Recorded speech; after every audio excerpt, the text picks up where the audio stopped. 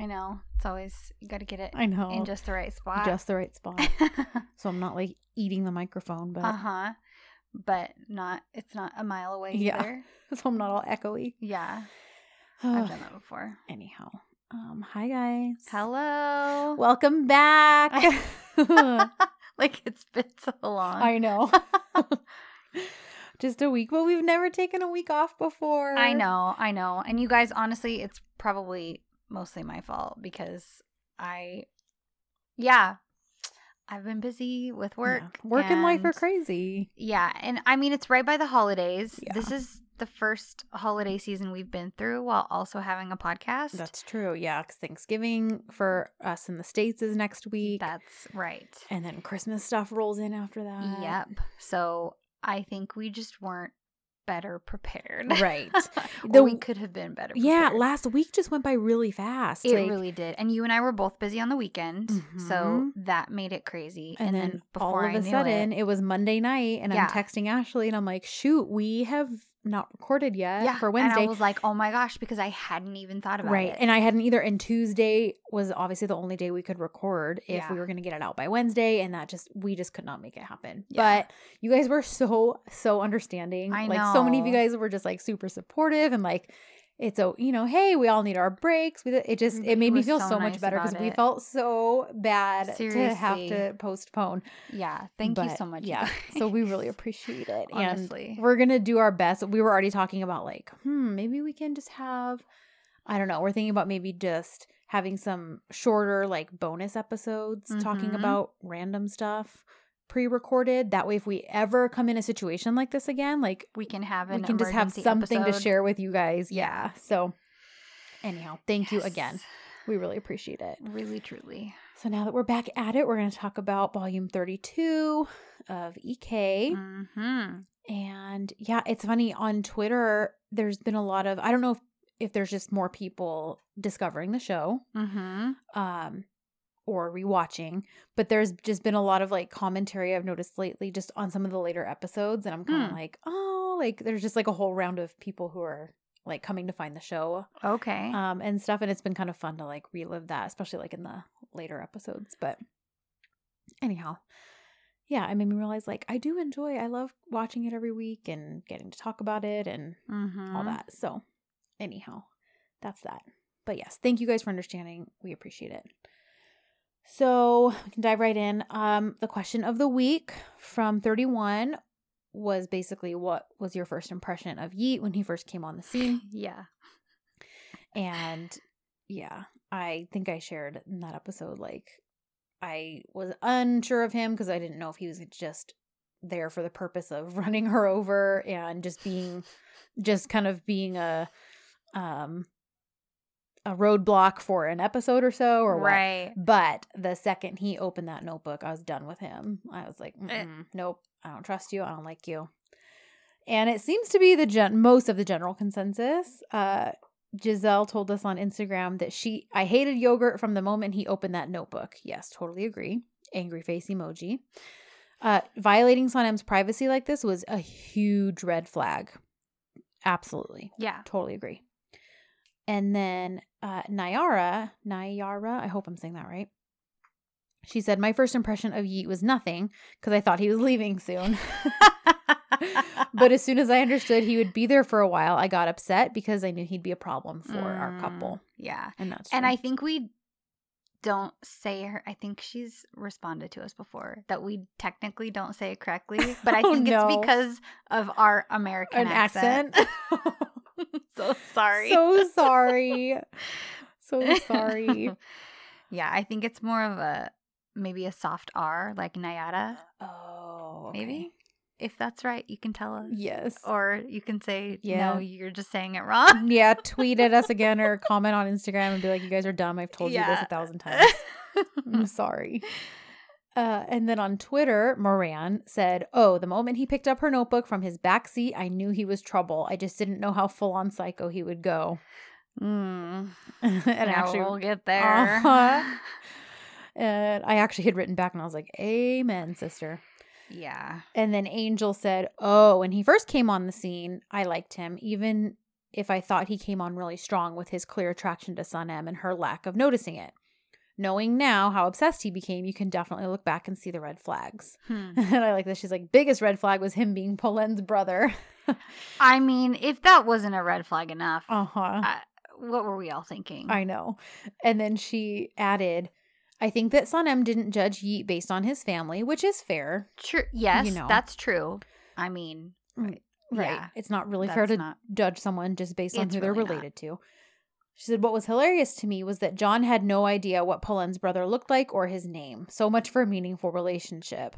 Yes. Okay. Yes. You and I talked about that when these episodes first aired. Yes. And I even made a note of it while I was rewatching this episode before we recorded.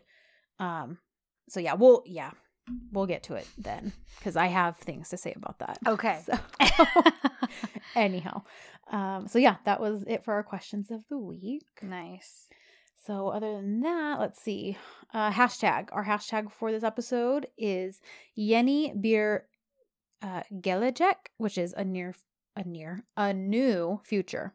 And the summary for the episode, gosh, the Instagram translation was terrible, but it kept translating Polen to police and Sanem to sand and Yeet to hero.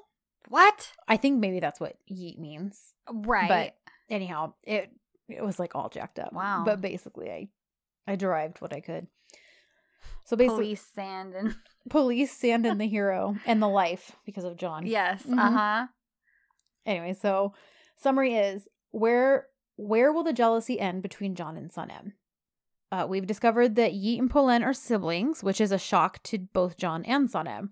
Regardless of that revelation, though, they're each spending time with Yeet or Polen, respectively, and making one another jealous. Although Sanem just wants to try and move forward in her life and career now that John's made his decision, he can't seem to let go, even though he plans to leave in a few days. Will these two figure things out by the episode's end? So... spoiler alert, they don't. Yeah.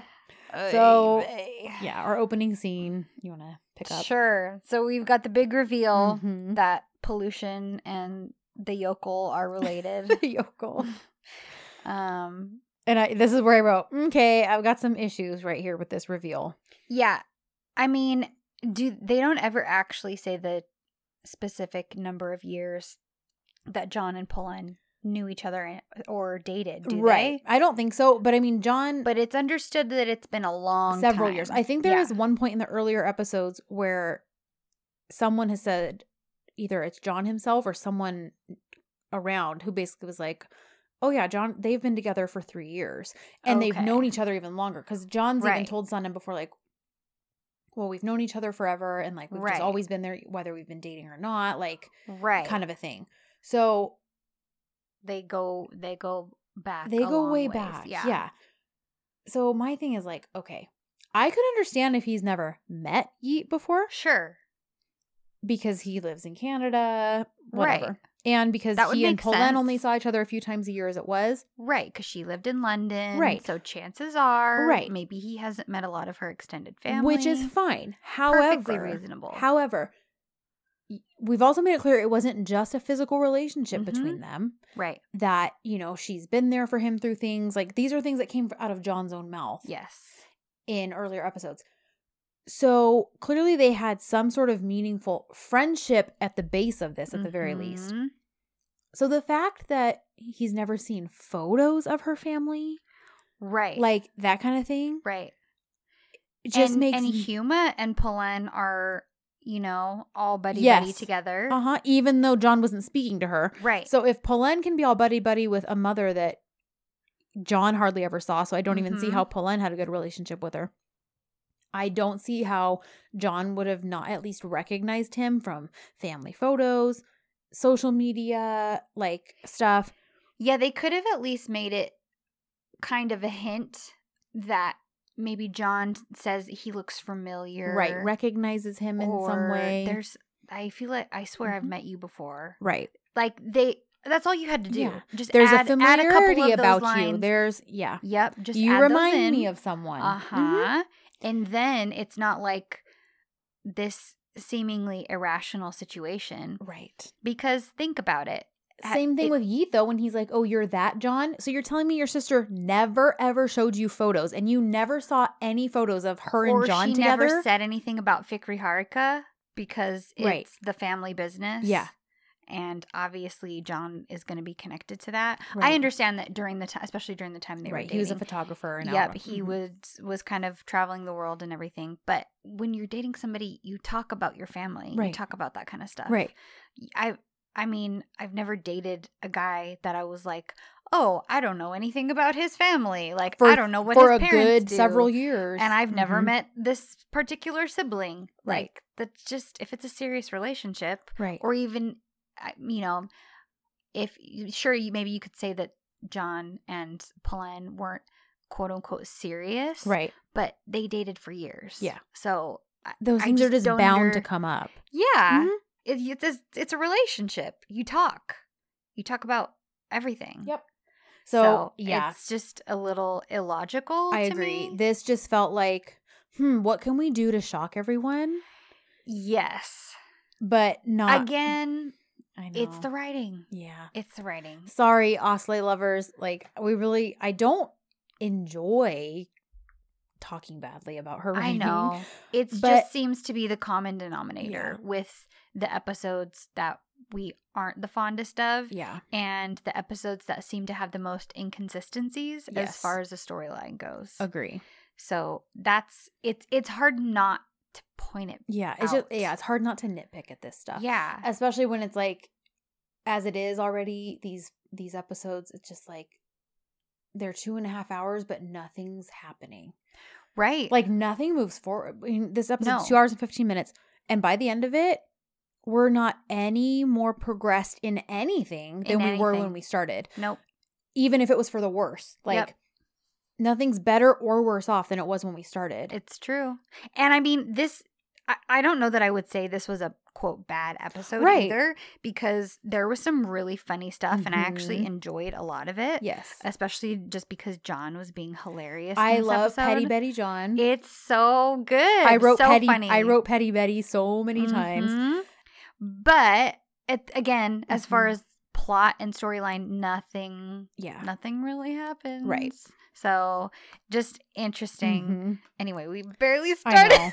Anyways, now that we've nitpicked the entire episode after barely talking about the opening scene. Sorry, guys.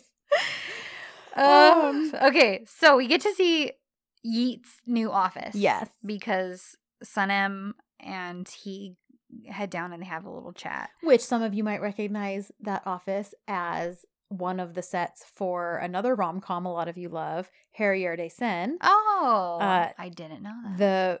I think the main place of like employment for one of the characters. I think it actually might even be Ali's character. I could be wrong. I haven't watched the show yet. Okay. Although a bunch of you guys on Twitter keep telling me I have to. Yeah. So I don't know. Maybe I'll. It's one of those that I keep meaning to start. Right. Well, and it's ending. So it's only going to have 23 episodes. It's totally bingeable. Yeah. I know. I need to just do it, especially because my sweet baby angel is. Yes, he is. And so many people have said that the writing's just so good that it's like and consistently good. Yeah. That it's like, man, we kind of got a little taste of what EK could have been in the long run had the writing been this tight. So it makes me very curious. Yeah. So yeah, and now that I know that it's ending and I'm not going to be like sucked in for another 20 episodes. Yeah, like it seems doable. Like, okay, I can watch 23 episodes of this. Yeah. So I think we will watch it at some point soon, you guys. Who knows? Maybe we'll have an episode about the show. Yeah. Yeah. But yeah, we do plan to watch it. Maybe we'll start a Patreon and extra episodes featuring Harrier de Seine will be featured. So anyhow, that office is the same set. Okay. So anyhow. Good to know. Yeah, just a fun little fact there. Yeah, so they just kind of talk, basically. And he reveals that him and Polen rarely chat. And Polen even kind of mentions that in that opening scene. Right. That she's like, this is the kind of family we have that I don't even know where none of us know what's going on. Yeah. Which I just felt like that was like a lame attempt to, again, explain like why nobody knew who the other was. But anyways. Yeah. Yep. What else? Yeet's convinced that Sun-M will do great working and writing there. Like I think he's just trying to get her really excited to like, start working. Yeah. He's doing what he can, I think, just to make sure she actually leaves Fikri Haruka. Yeah. And we kind of have a parallel discussion of Sun-M and John trying to get information from each sibling on about the other one. Mm-hmm. I said, because they jealous. Yes. And John's face when talking about Yeet is priceless. I know. It's just hilarious. It's so expressive. It is. You can tell exactly. He doesn't even have to speak. No, you can just tell what he's thinking. Yeah. And he's like, he doesn't strike me as a serious type. How is he going to open a publishing house? Yeah. He's just so and he's mad so, and he's so everything. Stuck, and he loves to always be like, yeah, he's just the kind of person that runs creatures over. And he bringing that up, beating a dead horse. It's like, well, he's like, well, the way you meet people is you run them over with your car. And he's like, he's a monster. He's a demon. Like, it's so absurd, but it's hilarious. Oh my God. John, he isn't even the one who got run over, and he's so mad about it. No. He's never gonna let it go. Oh man. It's true. He would probably die talking about Yeet running people over with his car. It's true. Oh, so and then Polen's like, "Oh, let it go. They found each other." And yeah. But I was kind of sniggering at that, honestly, because like she's goading him, right? And she's obviously doing it. So, and the face that he makes after I know that, because she kind of backtracks and she's like, "Well, I just mean, they have such similar spirits or something like that, right?" And they both, are interested in writing, yada yada yada. So anyway, oh yeah. What else? Oh, Yeet, of course, is nosy. So he asks her, he asks Sun-M, I have to ask, which, guess what? No, you don't. You don't. But, future employer? What is with her employers? Yeah, where's your professionalism? To get in her pants? I know. Even though we're totally okay with one of them. We've had a whole discussion. He doesn't just want to get in her pants. He wants to marry her. Yeah, that's true. He wants to love her forever. That's true. So true. It's funny, though, because I think we've had this discussion when we've talked in one of our live episodes, where we recorded an episode right after watching an episode live. I think we've talked about how there's so many things that we are like, Yeet's a total creep. But then if John did it, we're John's done the same things. And it's the best. Yeah. Yep. Because we know his motives. That's true. It's completely different. I agree. Yeah. And I think we also said that. Anyhow, so I'm gonna justify this. I know. Until the day I die. That's right. John can do whatever not necessarily, but anyway. Yeah. Oh, then we have that funny little moment. Yeah, they both get their babe walks, right? Sun-M and Polen. Yes, but they walk by each other and kind of give each other smug looks, right? And then Sun-M turns around and does her finger gun. Which, funny enough, and I had never noticed it, John does the same thing to Yeet later on in the episode with his camera. He does? Yes, when Polen makes all the food for Fikri Haruka, and of course Yeet shows up. Right, because why not? And John is taking the pictures of the food after they convince him, and he kind of points it in his face and is like, click, click, click, click, click, and then he points the camera up and blows on it like he's blowing off the end of a gun. Oh, that's really funny. Yeah. I totally missed that. Yeah. It was the tiniest, it was hardly noticeable. Right. Which I think is why I hadn't noticed it before. Right. But yeah, I was like, oh my gosh, they both did the same thing. They both fake shot Polen and Yeet. Yeah. That's too much. So, yeah, they get their little babe walks. Sun-M does her thing with her finger guns. John's kind of a snot. Because doesn't he say something like he's a snot to her the whole time? He is just a snot to her the whole time. He's continuing to double check her work. Yep. And at one point doesn't she say, I think you need to change the company's name to Double Check? Yes. I feel like I keep talking. That's okay. I'm sorry. But I loved this first scene between the two of them. When they're in his office? Yes. There's a lot of most of the scenes that happen between the two of them are in the office this episode. Mm-hmm. Anyways, keep going. But because he's saying he wants to talk, but he's doing that thing where he talks really fast when he's trying to be calm and reasonable, and his shoulders get up, his shoulders go up, and his voice gets higher. Yes, I wrote, all of this is said in a high-pitched voice. It's so funny. I think I took screenshots because I was like, John, you gotta calm down, bro. He's all frantic. His voice, the whole demeanor of his voice changes, and he's just it's like he's trying to play it cool, but his voice and his posture completely belie his attitude about the situation, as well as all the things spewing out of his mouth. Yeah, he's like, but you're leaving your job that you just got used to and jumping into a different sector that has no connection. This is wrong, Sanem. I mean, what a shame for all the efforts you gave here. Really, it's a shame.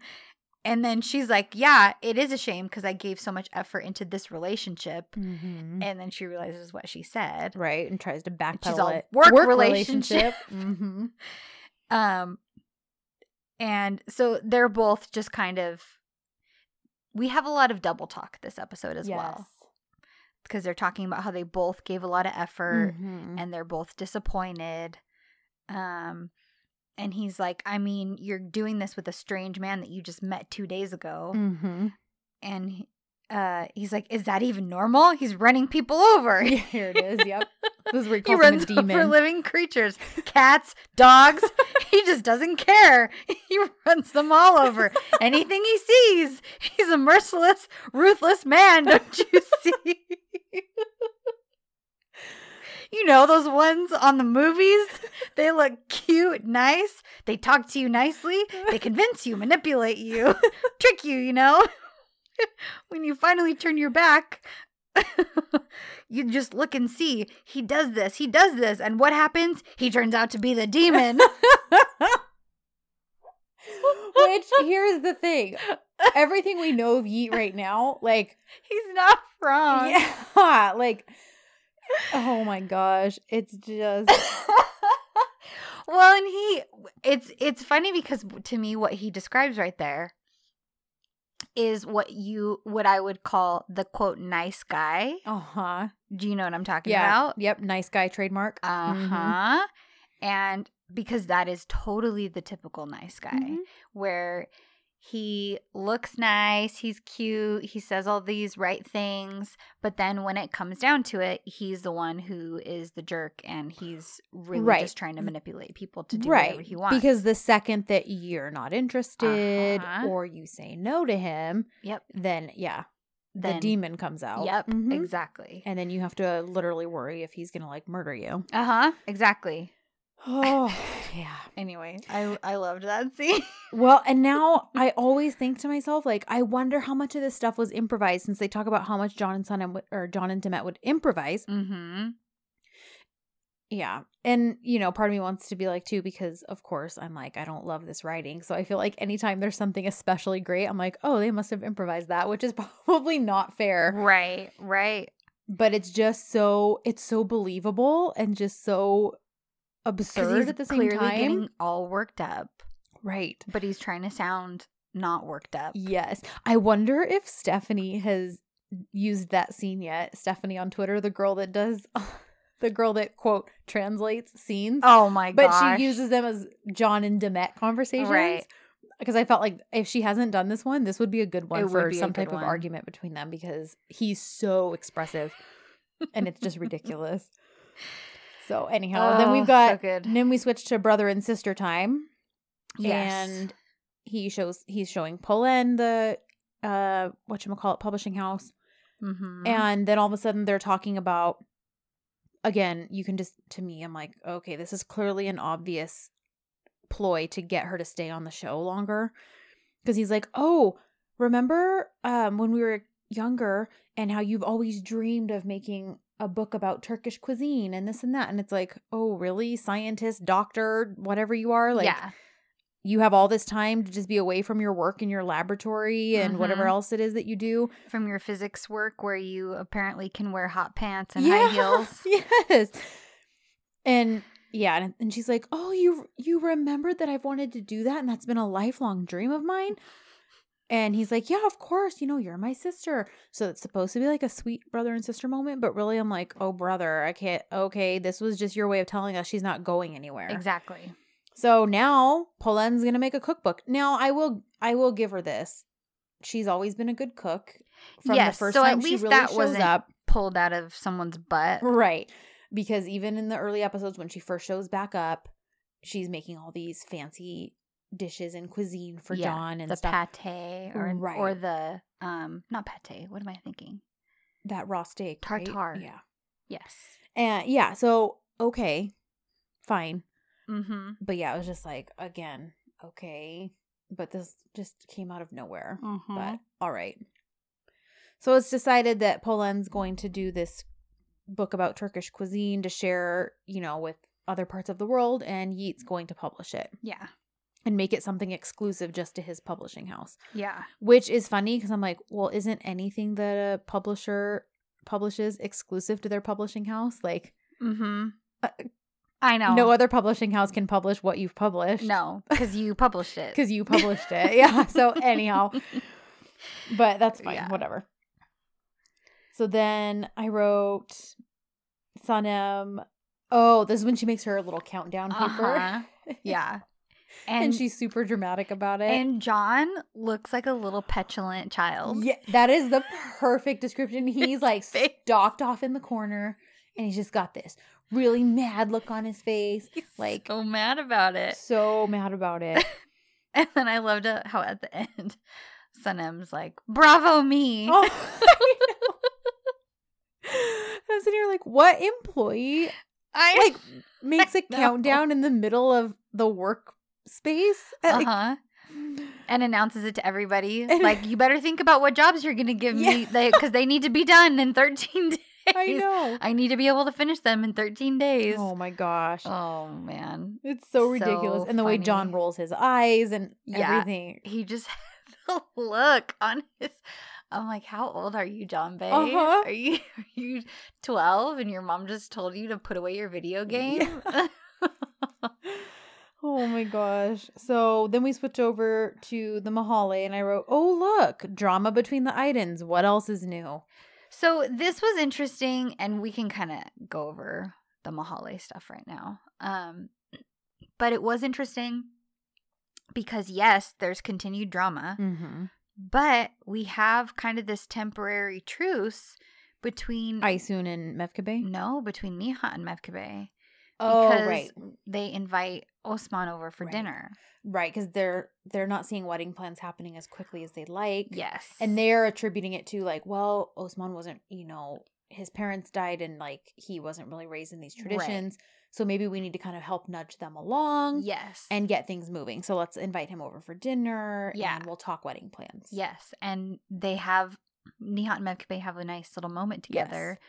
And Nihat's like, oh, you thought of everything. And they're all sweet. But then the second the dinner is over, they're back to their feuding. But that's basically it. Yeah, then we have a weird temporary truce between Mevkibe and Aysun. Yeah, and Muzo gets kicked out of the store. Yeah. Nihat ends up buying organic stuff and selling it for a little bit cheaper. Under the table.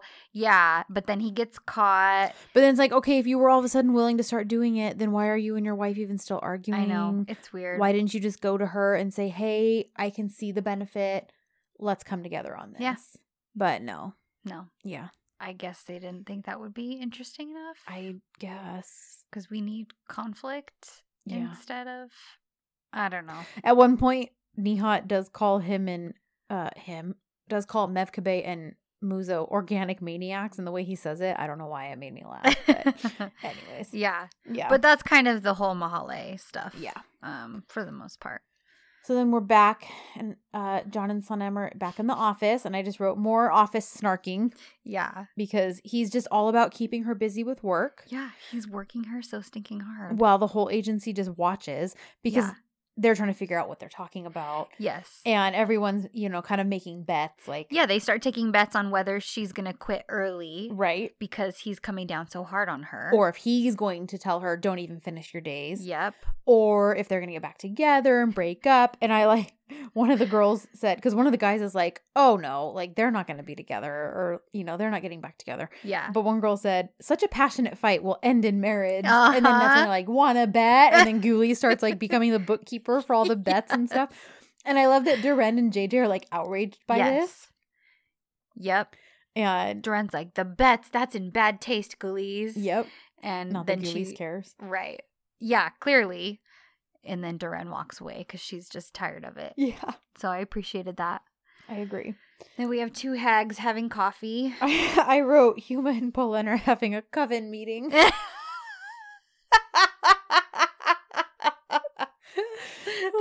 so good. Oh. Yeah, seriously. Two witches. And then Humus. Yeah, they're basically talking about John and Sanem. Right, and more negativity that they can bring between the two of them. Yeah. Now, here's the thing, though. Mm-hmm. Okay. So, Huma tells Polen about her new biggest plan, that she is going to get close to Mevkabe so that she can manipulate her and find out bad things or more stuff about Sanem. Right. Okay. Here's my question. Why? Yeah. They already broke up. Yeah. Isn't your work done? Right. Polen is seemingly winning. Yeah, winning because John is going to take the photos for her cookbook. Right. And you don't even have to deal with Sanem once he's gone because she's going to be working somewhere else. Yeah. He's leaving. Sanem is leaving the agency and is going to be working with Yeet. So right. To what end? To what end? Mm-hmm. It's just because she's evil. Yeah. She's just horrible. Yep. And it's not enough, I guess. Right, because there's no... to break them up. There's not even any benefit for her at this point. John is going to be gone anyway. Yep. So she's just digging her claws in further to be destructive. Agreed. So I was like, wow, okay, so there isn't even a point to you continuing this whole situation. You're just doing it because you're evil. Mm-hmm. Okay, great. Super. That, or the writers just don't know what to do with her character. Yeah. Mm-hmm. Yeah.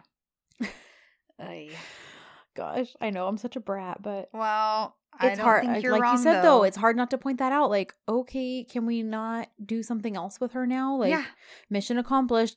Let her have something else to do. Yeah, have her write her own storyline. Like do something else. Yeah. Or get rid of her. Or just write her out of the show. She did her destruction. Yep. So now send her away. And then I guess Polen will be around for a while. Yeah. So she can be the evil one. Right. Yeah, whatever. So after the coven meeting, we have more double talk, chit chat, but this time with Layla and Emre. Because she's in his office, right? I don't remember. What are they talking about even? I don't know. They're both being passive aggressive. Right. I think no, this is later. Because I can't think of what's happening right here. Because they're talking about Sanem making her countdown. And then Layla makes a comment about, like, she did better than me because she's getting out of here. That's right, because she actually is. Because Layla technically quit before she did, but then, John was like, well, can you stay? We've got this big campaign. I'll let you go. And then that just sort of fizzled out, and she didn't really just stayed. Go back on her. Yeah, she didn't really get back to her whole, okay, I'm leaving. Right. So you're right, because she's like, well, at least she did better than me because she actually is leaving, unlike me. Yeah. And then Emre's like, well, yeah, so why are you here, Layla? Mm-hmm. And they don't really get a chance to continue. Because pathetic shell of Osman shows up. I don't know who this man is, but he's not my Osman. Yeah. # not my Osman. That's right. Because it's just so pathetic. I know. And because this is now like the third or fourth time he's just shown up unannounced at her work. Yep. And then stupid Layla is just playing games. Well, right, because then at least he somewhat has a reason. Because he's like, well, you're on a lunch break, right? I thought I'd take you to lunch. Like, but then she's like, well, I have so much work. I was going to eat my lunch at my desk. That way I could spend my lunch hour catching up and this and that. Like, right. When that's not even true. Yeah. And it's like, what are you doing? Yep. And then she hugs him. Right. To kind of make him feel better. She's like, I'll make it up to you. Uh-huh. And as she's hugging him, she looks at Emre. Uh-huh. Like, you have issues, woman. Yep. I was so mad at her this whole episode. Yep. I agree. She is so stupid. Because, and we'll get into this later too, but she's given an out and she doesn't take it. She's given multiple outs. Pisses me off so badly. She is given multiple outs. She deserves nothing. I know. She doesn't even deserve idiot Emre. I know. She deserves to be sad and alone. To go live in a little hovel. That's right.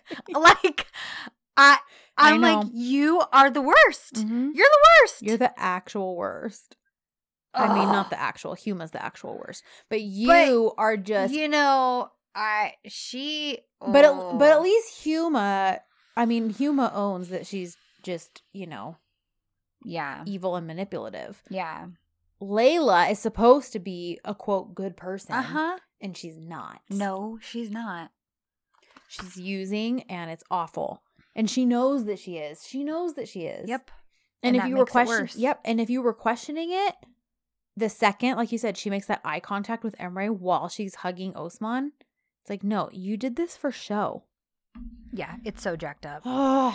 Anyhow, so then Huma visits the Mahale to execute her plan. Yeah. And Mevkibe immediately starts talking crap about her own daughter. And I'm like, okay, first of all, you know who this woman is, and you're just volunteering up information in the that puts your daughter in a negative light, even though you think it's more humorous. It's like, oh, Sanem can't scramble eggs. But you're still talking badly about your own daughter to this woman who has treated her horribly. Yeah, where's your loyalty, Mevkibe? Don't be a jerk. To organic products, apparently. I guess. Jeez. Yep. So then Yi and Sanem are... Oh, because he invites her to lunch because he's like, oh, then we can talk about publishing if you want to take your lunch break with me. And it's like, okay, dude, yeah, I see you. You just want to spend time with her. Like, listen, she's already going to come work for you in 2 weeks. So how about just let her do her job? Because when she's working for you, do you want people from the agency coming down and grabbing her at every possible second? Yeah. I bet you don't. So Nancy's like, come have your lunch break with me. And she's like, okay, yeah, I get a lunch break. I'll come have lunch with you. So they're eating and discussing writing and plans for the publishing house and stuff. So, okay, fine. And then he makes this weird comment about how she loves tea more than coffee, which clearly to me held double meaning. Yes. And even to Sanem it did, because she sits there and thinks about it. Yep. And she does say that, yes, she does prefer tea over coffee. And it's funny because he offers to make it for her. Yeah. And she's like, no. Yeah. Yeah. She's like, I have to go. Mm-hmm. And, yeah. And then after the lunch break, we get more John M. office time. Like I said, a lot of their time spent together is in John's office this episode. And they're talking about lunch breaks, campaign drafts. Yes. John's literally just grasping at anything to keep her close by. Yeah. He's asking about color codes, some chocolate campaign. Did you eat the chocolates? Come back here and test them. How can you write a campaign about them without eating them? Yeah. He's talking about jingles, all these things that she's like done 2 and 3 times over. And then he's asking, she's like, yeah, I got you all the history of that, the last 5 years. And he's like, well, I need even further back than that. And all, which it's like, this takes so much more effort than just a conversation that says, hey, I overreacted and I'm regretting that I pushed you to this point. Yep. So. But he's still planning to go to the Balkans. Yeah, but he's also still planning to leave. What else is he supposed to say? Yeah. And he's still trying to keep her from leaving. Right. But she's like, I am... Because he says something later on about he's going to the Balkans to clear his mind. And she's like, I'm leaving to clear my mind. Like, I'm quitting my job to clear my mind. Right. Why are you allowed to do that and I'm not allowed to do this? Right. Which is a good question. It is. And as the rest of the office are spying on them, I think JJ says something like he's playing with Sanem's mind, and I'm kind of like, yeah, he is. Because even like you're trying to keep her near to you, you're trying to convince her to stay, but you know, again, to what end? Because you're leaving. So what are you actually? And you apparently don't want to be with her, right? So why does she need to stay? Right. Yep. Don't get me wrong. It provides a lot of comedic relief in this episode, all his efforts. But yeah, it's kind of like when you sit down and like think about it, it's like, this doesn't really make a whole lot of sense. Yeah. And oh, look, Yeet can't stay away. They just had a lunch break, but yet somehow he walks up and into the office. Yeah. And this one, it was pretty funny though. When he first gets there. Yeah, because Sanem's like, oh, where did you come from? He's all downstairs. And John's like, everyone's so damn funny today. He's like so sick of seeing Yeet everywhere. Oh my gosh. And then Yeet and Sanem are talking, and John's like, I need a meeting with the creative team right now. Just anything to get them away from each other. Yep. Because, I wrote, Yeet's asking for her help because clearly he just can't stop staring at her and being near her. And John can see that. And he's like, all right, meeting time now. And that's when I wrote, LOL, Petty Betty strikes again. And then there's, then we had our temporary ceasefire that we already talked about between Mefkabeh and Nihat, and they plan the dinner. Yeah. And then, and this is when they have the creative meeting, and everyone else has kind of been excused. It's just Duran and Sanem and John. Yeah. And John's again pulling his whole, well, Duran, did we this? Did we that? Did we this? And she's like, yes, John, like, I did it, and so did Sanem. Like, they're both kind of like, yeah, we've been over this. Yep, we did that. And then he talks, I think he even mentions, like, the need for overtime or something. And Sanem's like, no, this stuff's all done. I have other things to do. He wants her to work overtime because he doesn't want her spending her free time with Yeet. Right. And when John finally relents, because even Duran's like, John, there's nothing left for us to do. Like, it's all done. He's kind of like, okay. And that's when, as they're walking out, Sanem's like, I think you should change the company name to Double Check. Seriously. That was funny. And then we swap over to, it's dinner night because we have the Iden's dinner happening. And the Deviant dinner. And who shows up? With Yeet. Because who invites him? Siblings. Huma. Yeah. I mean, it's just a given that Polen's going to be there now because she's, Huma's third arm.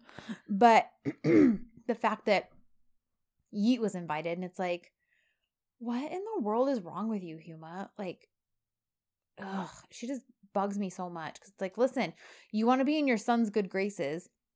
You can see how he feels about this guy. But sure, invite him into your son's house. Exactly. Like, give me a break. Anyhow, so and he's there. She's being all schmoozy with him. Yeah. Oh, you're so kind. And he's being all schmoozy with her, telling her how beautiful she is. And gross. Yeah, it's just a huge barf fest. Also foreshadowing. Yes. Yes. Yep. When they were interacting, I was like, oh, dang. Mm-hmm. Yeah. Anyway. Anyhow, so then we're at the Iden dinner. It's kind of awkward. Oh. So because, Mefkabeh and Nihat start to bring up wedding plans and stuff. And Layla flat out's like, Mom, what wedding? Uh-huh. And then because guess who doesn't want to set a date, you guys? And everyone, even Sanem, is like, they all look and they're like, ugh. And poor Os, like, Osman's become this pathetic thing and I hate it. But the hurt in his eyes, it's like, golly. But I mean, can you imagine if during your engagement you were your fiance trying to talk about setting a date and planning a wedding, and he's like, what wedding? Yeah. Your wedding? I would since be you're like, engaged? All right, bro. See ya. Nope. Never mind. I'm not talking about any wedding. Yeah. We're not getting married. Yeah. If this is an issue for you, which it clearly is, then I'm not gonna, you don't have to marry me. Right. You can go find someone else. Right. So, and Osman's trying to save face, so he's kind of backing Layla up with her parents. Like, well, like, we've got time, and when it comes to it, we'll reach out to you guys to help and blah, blah, blah. Because they're basically like, we want to do our part to help make it easy in the planning. They're being very sweet. They're doing what a nice, supportive parent unit would do. Right. So, yeah, but you can, like I said, you can tell he's completely hurt and that it's really uncomfortable. Yeah. And then... Meanwhile, John is slowly dying. Yep. And I wrote, all the fake sweetness being exchanged at that table is giving me a stomach ache at their house because the way they're talking, not John, obviously, but like just the way Huma and Yeet and Polen are all talking with one another. It's like, I hate it. Oh my gosh. I said, I just love to... Well, try to post, make sure this is one of the screenshots that you post when John's like rubbing his face. Rubbing his face, but it's like his fingers are like dug into his forehead and like I love it so much. I don't even know how to describe it, but it's like an octopus is just like on his face and he's like, teleport me out of here. Like, it's so ridiculous and he looks so funny and so miserable. And he keeps talking to Yeet about hitting people with his car. All the while, still bringing up running people over. Let me find it. He's so irritated. Oh my gosh. He's like, because he says something about it being a coincidence that he met Sanem. Oh, right. Like, such a good coincidence because I'm going to publish her book and she's perfect for this job. And John's like, coincidence, right? You drive on people. You drive on them ruthlessly. Then you name it a coincidence? And then Huma's like, John, calm down, you're obsessing. And Yeet, stupid idiot, he's like, John, let me tell you something. All right, I won't. I mean, it was an unfortunate accident, but everything else was a good coincidence in my opinion. Sanem, meeting her somehow was a fortunate thing for me. I mean, I found both my new office and I also found my newest co-editor. And all I was thinking was, dude, shut your mouth. Mm-hmm. Learn your lesson. Yeah. You see this man across from you. You see this bear who's ready to attack. Who is not going to hesitate to attack you. And you're in his house, bro. And you're just provoking him and goading him and you keep talking. Yep. Stop talking. And then Huma's like, yeah, Sanem is such a cute girl and really hardworking too. She says it like she's constipated. Yeah. And she's like, I hope you two get along. And he's like, oh, we definitely will. I'm sure of it. And John's face. Look at this. Oh my gosh. He looks like he's going, heaven help me. I'm about to murder some people. And what's funny is I wrote in my notes, he's a volcano about to erupt. And then like he says something about like his brain's going to explode or something right after that. And I was like, oh, at least he owns it. Oh, man. And it's kind of funny because Emre says something like, yeah, we have to see what's in front of us sometimes. And he's all, here, John, and he hands him a drink. And John's like, I can't see what's in front of me right now. I can't see anything. Oh my gosh. Oh, I love it. I love how irritated he is. I love that he's suffering so much. I know. I do too. Oh, all of this stuff made this whole episode worth it. It's true. Like, it made the entire episode. Because not much happens to move the plot forward, but we do, yeah. But these are beautiful, wonderful moments. Good comedic moments. And then somehow in all of that, he's roped into photographing Polen's book. Yes. And I don't know why it bugs me so much, but when he's kind of like, well, those aren't really the kind of pictures I do, And Huma's like, Huma pushes it. Yeah, and she's like, What's the difference? Food, nature, this and that. And it's like, well, clearly you don't understand art. And what speaks to people. Yeah. And hey, if you're a food photographer because that's what speaks to you, great, amazing, awesome. I love me a good food picture, especially in my cookbooks. I want to see what I'm aspiring to make. But if that's not your passion, which he's basically kind of saying. Well, even the technicality is going to be different between taking close-up pictures of food and something like, oh, let me take a picture of this landscape. Right. In natural lighting and not, So anyhow, it just bugged me because she's like, what's the difference? Anyways, he basically agrees to it because Polen's like, please, John, I would love that. Like, it would mean so much to me and blah, blah, blah. So he reluctantly agrees. And then we're back at Muzo's and JJ's. Oh, no, I'm sorry. Yeah. Yeah, Muzo's and JJ's. Yep. Because they're watching Osman's new commercial. Yes, because we found out Osman's commercial's coming out, and so they decide to watch it at the apartment. And, but poor Osman can't even enjoy it because he's just sitting there all wounded over Layla's awfulness. I know. And also the commercial is weird. It is weird. It's funny. Very weird. It's funny because it's weird. Yeah. But it's a weird commercial. Yeah. And then they all start talking about marriage. And JJ starts to have a little mini panic attack again. And Layla doesn't want to talk about marriage, very obviously. Right. And you can see that same hurt in Osman's eyes. And I wrote, break up with her. I know. At that point, he should have just said, okay, I know you told me you wanted this, but I don't believe you, and I don't want someone who doesn't want me, so goodbye. Mm-hmm. Yep. And then, so Ayhan wants to talk to JJ about marriage, but he won't. Right.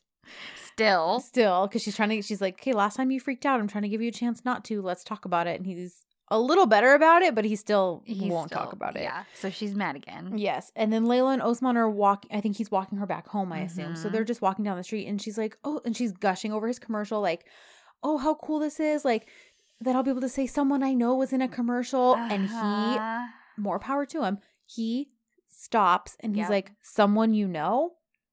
And then she backpedals and only corrects it to boyfriend. And he's like, what? Okay, glad that's what I am to you. This and that. And she's like, no, that's not what I meant. Oh, smart. Like, she tries to kind of explain it. Yeah. And he basically tells her, listen, you could have said, my love, my fiance, the man I'm going to marry. There are all sorts of things you could have used right now to describe me. But you chose. That's what came out of your mouth. Yeah. And this is when he says, listen, I know this is what you've said. But if you're having doubts, I don't want to force you into anything. That would upset me more than anything else. Yep. If you don't want this, please let me go. Yeah. He gives her a very clear, very open out. Yep. And she, like the idiot she is, does not take it. No. And what kills me is that I'm like, he doesn't even say it will hurt me if you break up with me. What he says is it will hurt me more if you stay with me out of obligation. Yep. And yet she's like, well, guess I'm just going to hurt you more because I'm going to stay with you out of obligation. She's like, I don't want to hurt you. I'm already happy.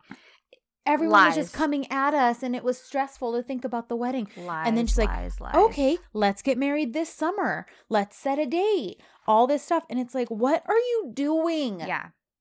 If I was that unsure, and I mean, unsure is being very generous because she's not just unsure. She doesn't want this. Yeah. But let's go with just unsure. Yeah. And someone offered me that kind of out where he's basically like, I'm not going to be mad at you.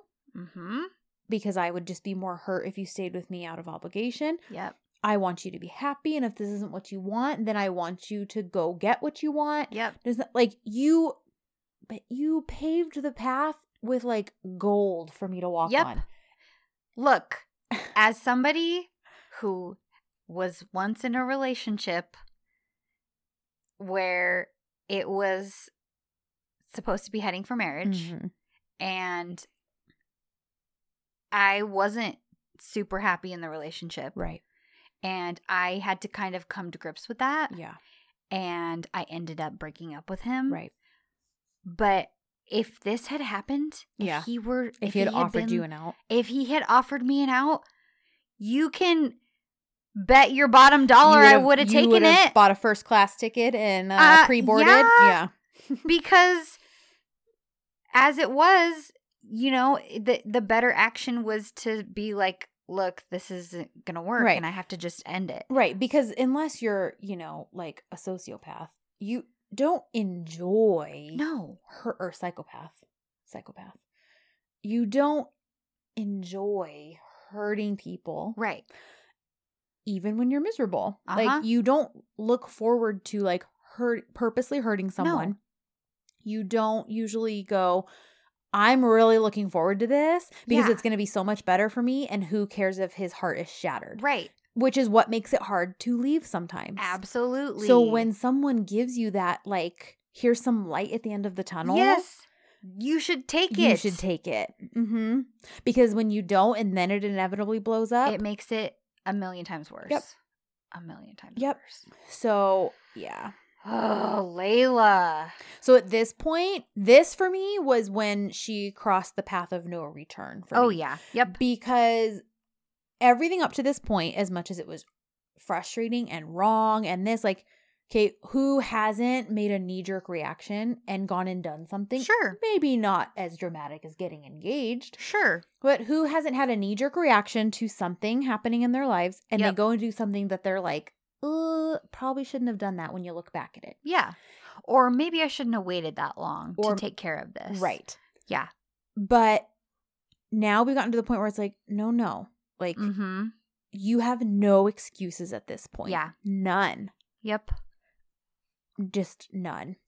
So, especially now that you have the knowledge, because when you got engaged to him, you thought there were things happening with the guy you loved and his ex. That was cleared up like an episode or two later, but then it was like, well, now I'm in too deep because I already am engaged to this guy. But now you have that information. This guy's been dropping hints like crazy that like he loves you and all this stuff. You clearly still have feelings for him or it wouldn't be such a struggle. And now the guy you don't actually want to be with is giving you the out. Easy. You have no excuses. Yep. None. Yep. None. Even if you're like, no, I'm still too hurt by a guy who I actually love and I don't want to be with him. Yep. That's fine. But still disentangle yourself from the mess you got yourself in when you were given the opportunity to. And you didn't. So for me, after this, it's like, nope, there are no excuses. You have none of my sympathy or understanding. Yep. Ugh. Yeah. Anyways, this is the point, Layla, in the rom-com where the nice guy who isn't the right guy for the heroine gives her up heroically, nobly, and she says, "Okay, yes, let's break up so I can be with the hero of the story, and you're not miserable the rest of your life knowing that I settled for you and that you're only second best for me." So yeah. Anyhow, clearly we had a lot of feelings about that. Yes. So happier things. Let's move on to yet another John M. office scene. Yeah. And this is where he tells her about a new secret campaign.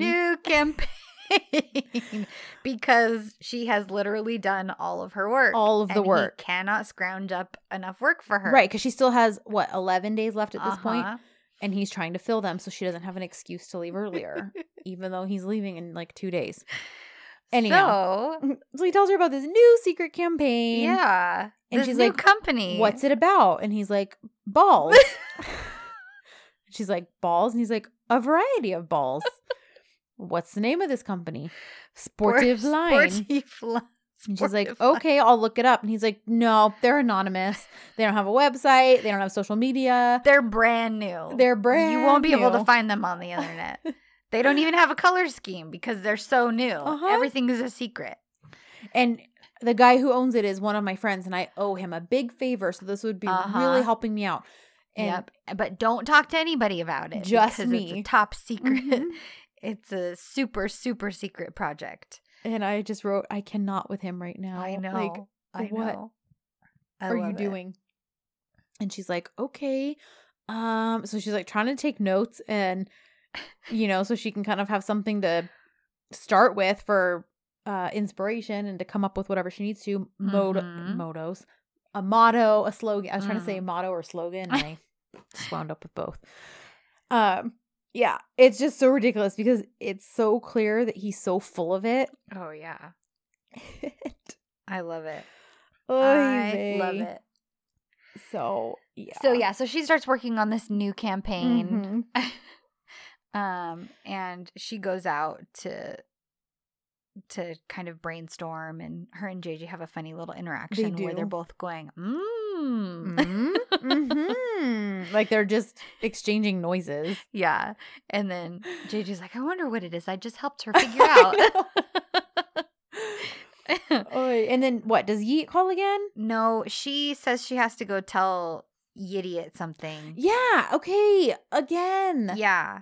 Sanem, it's the middle of the workday, and you clearly aren't privy to the fact that you're on a fake mission. So as far as you know, you're doing real work, and you're just like, well, I'm just going to pop out and go talk to Yeet about something. Yeah. Like, write it down and tell him about it later. Or text him. Or send him a text. Yeah. Yep.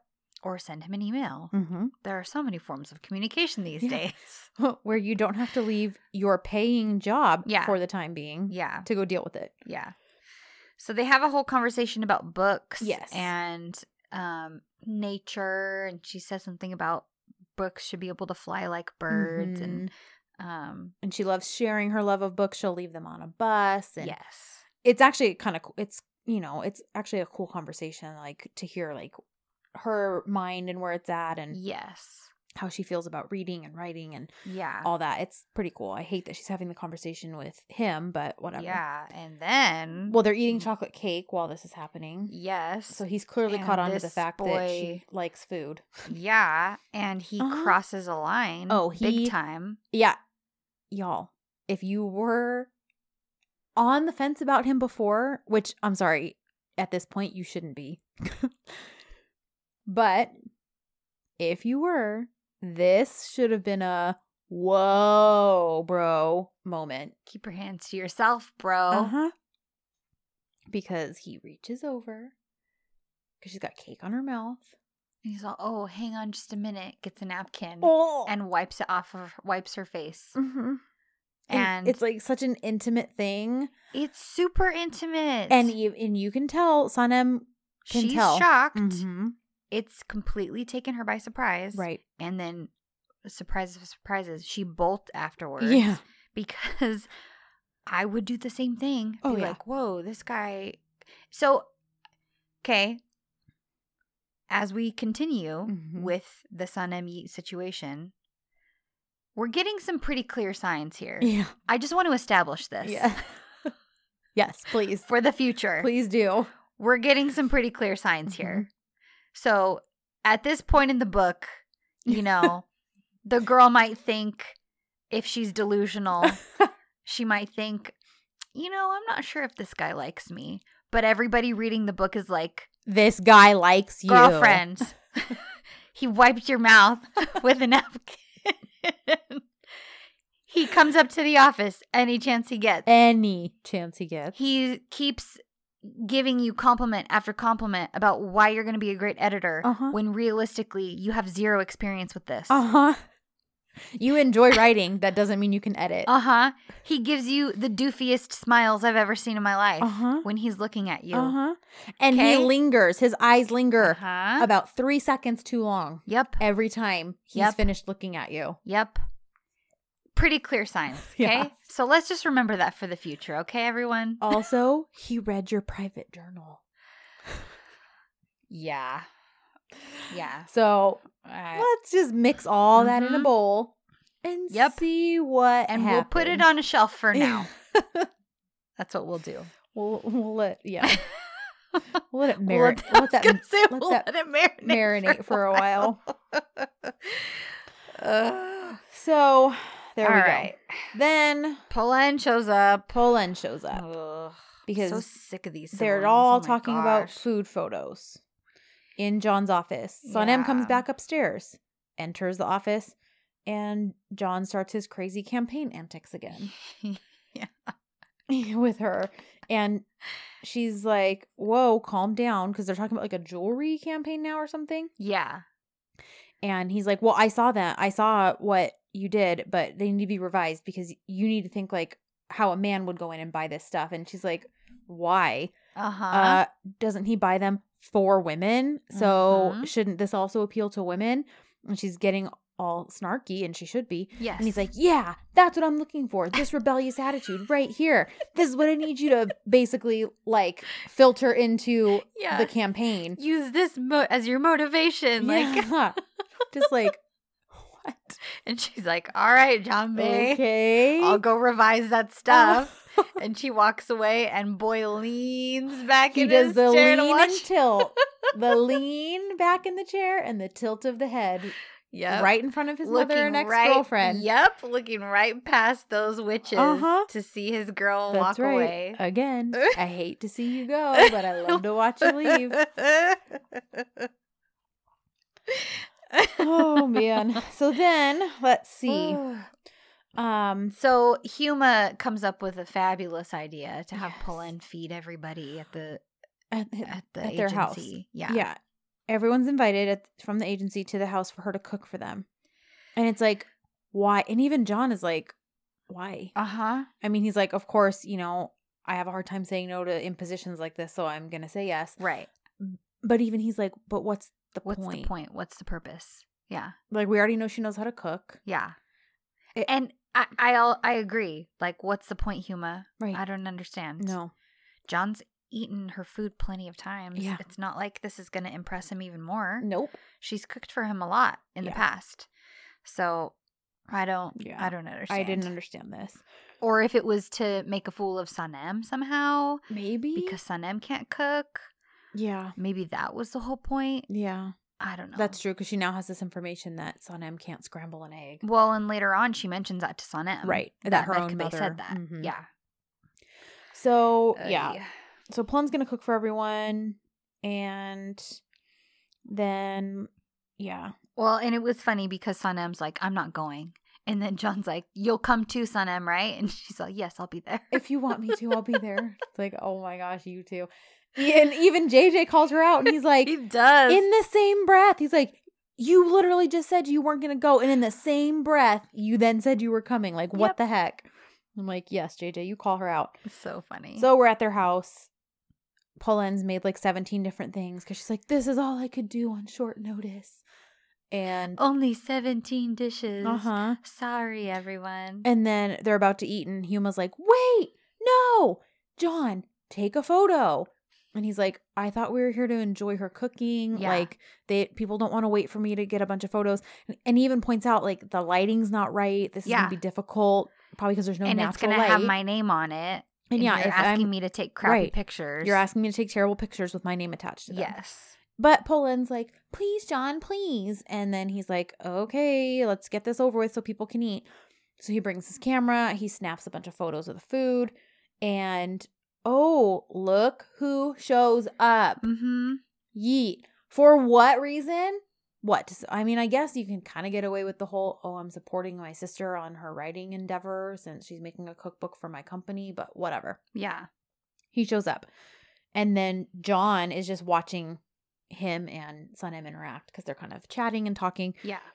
And they're talking about Pullen's book, and Sanem's kind of giving her opinions. Mm-hmm. But she's like, well, and I like it because it's her way to sneak in, because, Pullen cooks all this fancy bougie food. Right.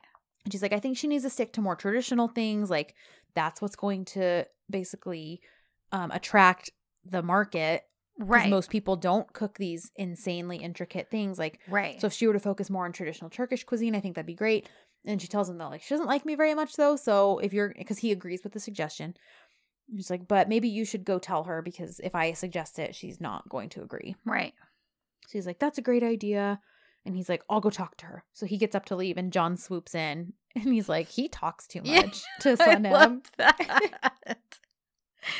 Oh my gosh. I'm like, what in the world? And then he's like, how was the food? And she's all, disgusting.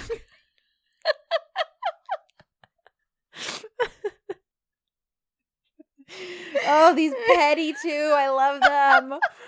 She's all, I mean, my stomach is bothering me. That's probably why.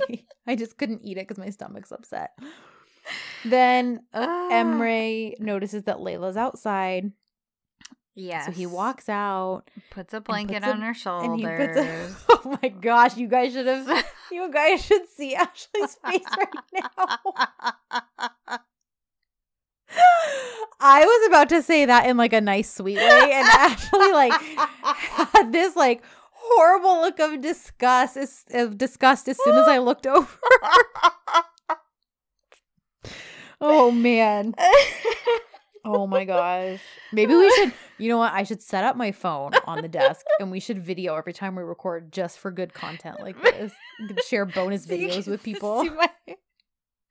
My look of disgust. You can see our expressions. Whenever lame is brought up. So, yeah, listen. I don't like Emre, okay? He's selfish, and I don't like Layla. But for some reason, there are just certain times when there's these interactions with them that I'm like, oh, even though I shouldn't be. And this was one of them. Because he like walks out to put the blanket on her, and it's a very sweet gesture. And she's like, and he's like, were you bored? And she's like, no, I just needed some fresh air. And he's like, well, it's freezing out here. So clearly you only came out here because you're bored and you're just trying to be polite. Right. And, but he tries to kind of have a more serious conversation with her, but she's not having any of it, which, you know, I get. Like, right.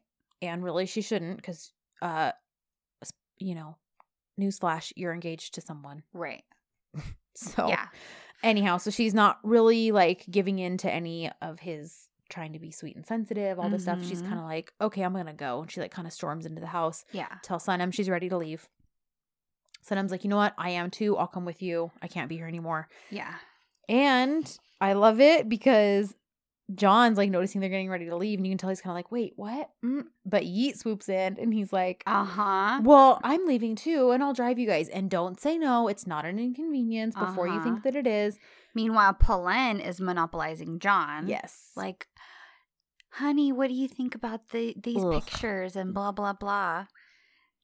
And John's watching out of the corner of his eye. Yeah. He and Sanem are giving each other sad, longing looks. Yep.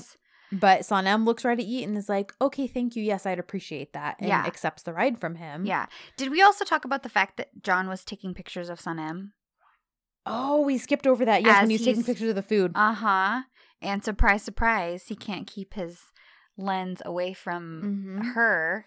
And she sees that he's taking pictures of her. And she gets this kind of smile. And she doesn't hate it. No, she doesn't. No. And then Huma and Polen are like, take a picture of us. And then Sanem photobombs them. So good. So that was good. Yeah, really good. Yeah, I did. I wrote that down. I don't know why I didn't mention it yet. But yes, I totally was like, oh my gosh, this is like episode 3 flashbacks when he just cannot help himself. He can't. He never can with that camera. Nope. His eye just goes to Sanem.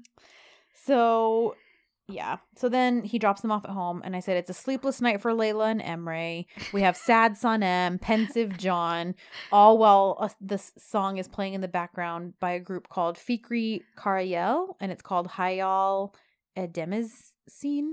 Oh, anyways, you're better than me. I'll put I skipped it. Did you? The second they showed sad Layla, I was like, who cares? and I fast forwarded through it. Oh my god. Well, okay, so Emre, he reminds me of that. Do you remember that episode of Friends where Joey moves out because now he's like a big Days of Our Life star and he gets his own apartment with just all kinds of gaudy stuff because he can afford it now. Yes. But both he and Chandler are sad because, oh my gosh, you guys, my dog. Oh, did you hear that? My dog is trying to go sit with Ashley and Ashley's dog is having none of it. So he's just on the end table next to her chair. And she growled at him. She just growled at him. Wow. Anyhow, so if you hear any noises in the background, that's what that is. Mm-hmm. So anyhow, Joey and Chandler are both sad because they're not roommates anymore. Yes. And it's all they're sad. both sitting alone. Yes. And it's raining outside. It's all sad. And Chandler's like sitting in the windowsill looking out the raining window all sad. Yes. Well, then Joey is doing the same thing, but he has one of those fake rain windows that only rich people would own. Yeah. It's like a waterfall thing. And he's like staring out it. That's what Emre reminded me of. It was so ridiculous. But I immediately was like, he reminds me of Joey when he's like sitting all sad in front of his fake rain window. Oh my gosh, that's so funny. And then John can't sleep. Sanem's upset. Right. But yeah. Yeah. So the song ends. We're down to the next morning. Now we're down to 11 days. Sanem has at the agency the next day. Now we're down to 11 days. Yeet shows up at the agency again because he has good news for Sanem about some author they were discussing. Yeah, that they're going to meet or something. And now they're going to like meet him. And John is over it. Right. And John's like, yeah. So I said, John gets all salty. And, and so, yeah, John calls another meeting right in the middle of the workspace. Yeah. And he's like, okay, guys, we need to have another meeting about phase 2 of Red Mode's campaign. Yeah. And Doren's like, John, we have 2 more months before we even have to think about that. Yeah. Like, we're still rolling everything out from phase 1. Uh-huh. And he's like, well, you can't start too soon, and we just need to be on top of this. Uh-huh. And he uses it as an excuse to draw all over Sanem's countdown chart. He's like, what were our keywords and phrases from before? And they, list them off. And he's like, okay, well, let's think of some other things that we can use for our next phase. How about loyalty, commitment, and honesty? And I'm like, oh my gosh, clearly he's talking about Sanem. Uh-huh. He's writing this all over her more papers. Double talk. Uh-huh. And I wrote, side note, why did they put Doren in those pants? Her top is so cute. The top half of her hair is darker and shorter. I love it. She looks very sleek. Uh-huh. She's got this very smart black top on. And then those horrible, like, crushed velvet pants with, like, these weird things dangling from them. Yep. So, anyways, poor Doren.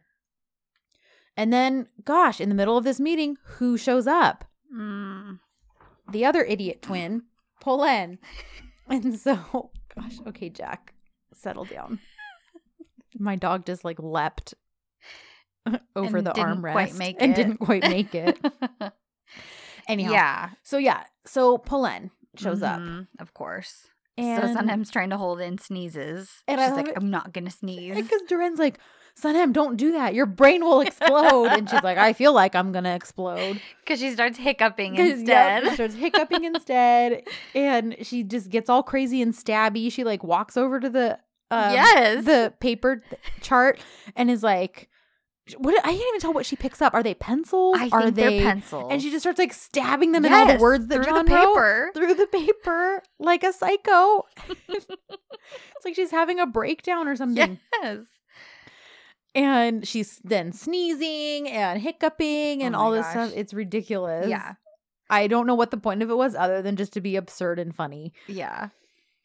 Oh, man. So Sanem goes down to meet Yuck again. I love all your nicknames for him.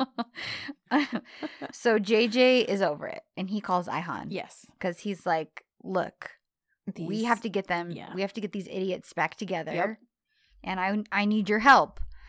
And he's talking so loud that everybody overhears. Uh-huh. And everybody else is like, hey, we'll help too. We're on board. Yep. Yeah. We Layla want the same thing. And Emre and Guliz and Doren, they're all like, yep, yes, I'll help. Right. Emre even says he'll help because then that's when JJ's like, okay, Emre Bay, I know you're my boss and you can fire me. But when it comes to this, I'm in charge and you have to listen to me. And Emery's like, okay, I got it, JJ. So they start brainstorming and Ayhan's like, hey, my brother's a butcher. We have access to these like giant locking walk-in freezers. Yep. We should trap them in there. Is it JJ or Doren? One of them's like, Doren. So they can freeze to death together? When they find their love, they can die together. Yeah. She says something like that. And Ayhan's like, well, no, but we would only keep them in there for a certain amount of time, but it would be cold. They would have to snuggle up to be warm and then hopefully like get over their crap basically. Yeah. And realize what's important. Yep. So they kind of agree to this. Yep. And then they get it all set up. Yep. So they get it all set up that they're going to say there's a meeting. JJ's going to bring Sanem to a meeting. Doren's going to tell John it's a very important meeting. Yeah. And get them there and lock them in. Yes. So they do. Yeah. Well, and I loved Doren's fake acting with this whole thing. So good. It was really funny because she's telling Sanem and Sanem's like, that doesn't make any sense. Why would they want us to meet them in a freezer? Yeah. That's really stupid.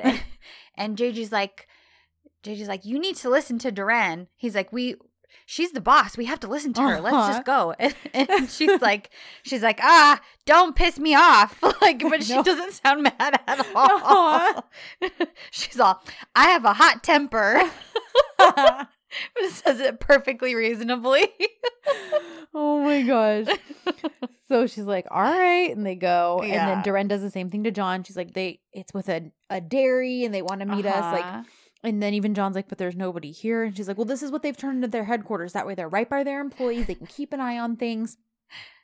So we have to meet them by the 5th freezer. Yeah. And at that point, Sanem's already in the freezer. Yes. And they've taken her phone. Yes. Because JJ's like, oh, no, I don't have a signal to call the boss. Let me go outside really quick. But you stay in here. Right. He might be here. And Doreen essentially does the same thing to John. And she's like, oh, shoot, I left my phone. I need to make a call. Just step out really quick to call them and let them know we're here. Yeah. She sneaks out. They lock them in. Yep. They figure out fairly quickly what's going on. Yes. But anyhow. So all that's happening. And then, in the smartest of all smart moves, Emre kidnaps Layla. Uh-huh. He tells her that she has to go to the bank with him, but then drives right by the bank. And she's like, Emre, you drove right by the bank. And he's like, well, we're going to talk, Layla. Oh, my gosh. And she immediately figures out what he's up to. And she's like, she starts yelling. She's like, pull the car over. I'm getting out. I'm engaged. This is inappropriate. Blah, blah, blah. So he pulls over. But he's like, listen, I want to talk to you. She's not about it. So while they're kind of arguing, we switch back over to the freezer. And John and Sanem have now run into each other. They figured out what the heck's going on. Yeah. They were parent trapped. Yes. And Sanem is trying her best to get JJ to let them out. Yes. And she's like, if I say it nicely, then he'll feel bad for me. But if I threaten to kill him, then he won't let me out. And then John says something that convinces her otherwise. And then she changes her mind. And she's like, JJ, open that door. I'll kill you. I'll chop your head off. Oh my gosh. So she's freezing. Yeah. John puts his jacket on her. Yes. And to warm her up. And then they start talking like, this was done on purpose. And he's like, well, yeah, clearly they planned this. Yeah. And she's like, well, clearly they saw how devastated you are over me and everything that happened. So, and he's like, oh, well, clearly they saw you grieving for me leaving. And, they just kind of bicker back and forth about it. And then she's still shivering. Yeah. And he's like, okay, come here. Like, I'll wrap my arms around you. Not because I want to, but because you're freezing and I don't want you to have a chill. So she comes closer and he's all snuggled around her. And he's talking about the jacket and like, that jacket's good. I bring it with me everywhere and it'll keep you warm. And she's like, oh, are you bringing it with you to the Balkans? Yeah. Yeah, it has to get that little snarky line in there. And then she's like, well, how are you warm? And he's like, I'm some kind of werewolf. Yeah. And she's like those movies. But and I want to be like, what movies are they talking about? Are they talking about Twilight? Are they talking about maybe? Oh, maybe they are. I thought maybe they were referring to Twilight. I've only seen that one though. I don't actually know those stories. But I'm sure there's other werewolves. I'm assuming movies. That Jacob is really warm because he's a werewolf. Yes. And he's like, his body heats all. Yeah. So I was kind of like, I wonder if they're referring to Twilight. I'll bet they are. So anyhow, yeah. So she keeps talking about the movie, like, oh, like in the movies, because he's like, put your hands in here. And she's like, oh, like in the movies. And he's like, no, like to keep you warm. And I mean, really, Sanem, let's lay aside the pretense. Yeah.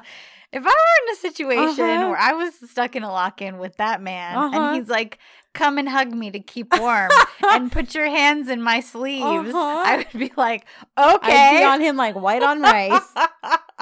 I would not argue. I would not say, oh, like in the movies. I would be like, if you insist. Well, I mean, survival. So. I don't want to die. I want to keep all my fingers, so I better tuck these up. That's right. In your overly long sleeves that hang over your thumbs. Right.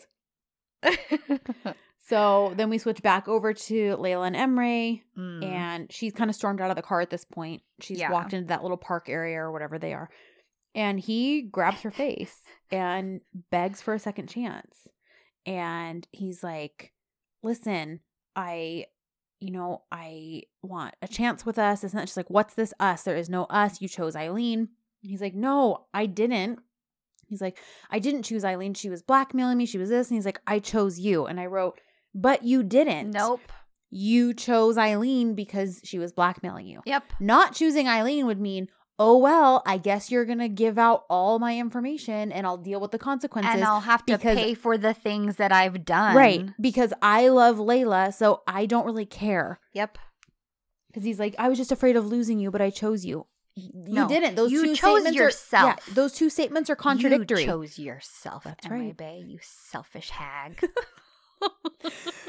It just bugs me because I'm like, I understand what you're trying to do, but you didn't choose her. Yeah. You didn't. Because if you had, then she would have never thought you were with Eileen to begin with, because you would have already confessed everything to her and accepted the consequences. Yep. Yeah. I put Emery spilling his guts and I am unmoved. And so, Layla is trying not to be. Here's the thing.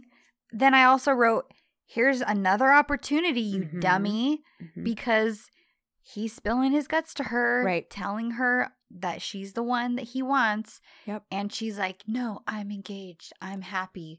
Let me keep spewing lies, because that's apparently what the two of us do. Well, and he does call her out. He's like, because she tells him, you shattered my heart. And he's like, please let me try and make you the happiest woman in the world. Like, I want to make this up to you. I want to fix things. And she's like, I already am happy. After she had her Osman flashback of him giving her an out. And he calls her on her BS and he's like, you're not happy. I know you're not happy. You're sad. We're both walking around miserable. And he puts his hands on her face and he's like, I love you. I love you so much. And then we switch over to John M. all snuggly in the freezer. Yes. More arguing about the Balkans and Yeet. And then she pulls away. Yes. And reiterates why their relationship is where she is. Yes, she did what she did with the perfume, but she did it for a reason, to save him. She explained all this to him. She apologized. He didn't accept it. Now we are where we are. Yeah. So basically she says, so that's why nothing has changed. Yeah. And they're just over it. They're ready to be out of there. Yeah. This being locked in together did not accomplish what the Three Musketeers were hoping it would accomplish. Right. And they're pounding on the door, all this stuff. Well, meanwhile, the other three on the other side of the door are like, crap, did we time this correctly? Yeah, should we let them out? Like, did we freeze them to death already? Yeah. So JJ's like, well, here's their phones. Let's set them right outside. I'll unlock it and then we'll run away really fast. Yes. So that's what they do. Yeah. So John and Sanem are now free of the freezer. But they're still fighting. Yes, but they're still fighting. It didn't work. It didn't work because she's like, that's it. I'm not even finishing my 11 days. I did more than 11 days worth of work with all the overtime you forced on me. So I'm done. I'm leaving and I'm starting at the publishing house. And John's like, all right, cool. Because I'm leaving for the Balkans sooner than too. See ya. Yeah. And meanwhile, the Three Stooges are standing back there going, oh, well, crap. This didn't work at all. This literally backfired. Because they're just mad because they're each like, well, I'm going. No, I'm going first. No, I'm going. Yeah. I'm not going to stay any longer. I'm not going to waste any more time. So that's basically how it ends. That's it. Yeah, they just end. Both like, it's like a stare off and then like, Godspeed to you then. Yeah. And then the episode just ends. Yeah. So, yeah. So again, lots of hilarious moments, but really we just left exactly where we started. Yeah. Yep. Like nothing with changed. John leaving to the Balkans and with Sanem planning to leave the agency, and that's exactly where we end up. Yep. So, do you have a question for them this week? Yeah. Okay. So something that John brings up a couple times in this episode. I know we just talked about Yeet last week, but and what your guys' first impression was of him. But what I'm curious is if you think that Sanem trusted him too early. Like, is she being naive to trust him immediately as she is? Because that's what John keeps bringing up. He's like, you've known this guy for 2 days and you're accepting a job with him and you're doing all this stuff. But she's like, well, he's Polen's brother. And you trust Polen. And sure, he's a new friend to me, but that's just it. He's a new friend. Like, why shouldn't I trust him? Yeah. We're getting to know each other. So do you think that she's trusting him too early, or is she acting like any normal person would? Right. Where, oh yeah, he's just a new friend, so I'm willing to get to know him and give him the benefit of the doubt for now.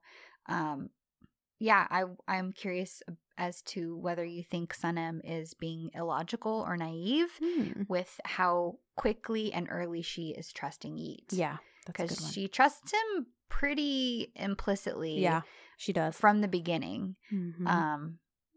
So I'm curious.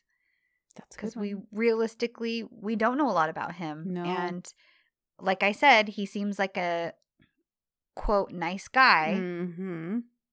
So, for all intents and purposes. Yeah, but is he a nice guy or is he a, quote, nice guy? Because those are two different things. Exactly. So, that's my question. Good one. All right, you guys. Well, I think that's pretty much it. Yeah. Thanks for your patience. Yes, we appreciate it so much. Giving us a week off. It really honestly helped. Yeah, it helped a lot. It took a lot of stress off. Yeah. And I honestly think that the episode's better for it because I think we both would have had to rush through trying to watch it and talk about it. So really, you guys are getting a better episode because we pushed it off for a week. So yeah, our hearts wouldn't have been in it. Yeah. So barring any other emergencies or things coming up, we will see you guys next week. With volume 33. And of course, you know where to find us on social media at Dizzy4DZ on Twitter, Instagram, and Facebook. Shoot us an email, dizzy4DZpodcast@gmail.com. We love hearing from you guys. And that's pretty much it. So until then, Good or see you guys then.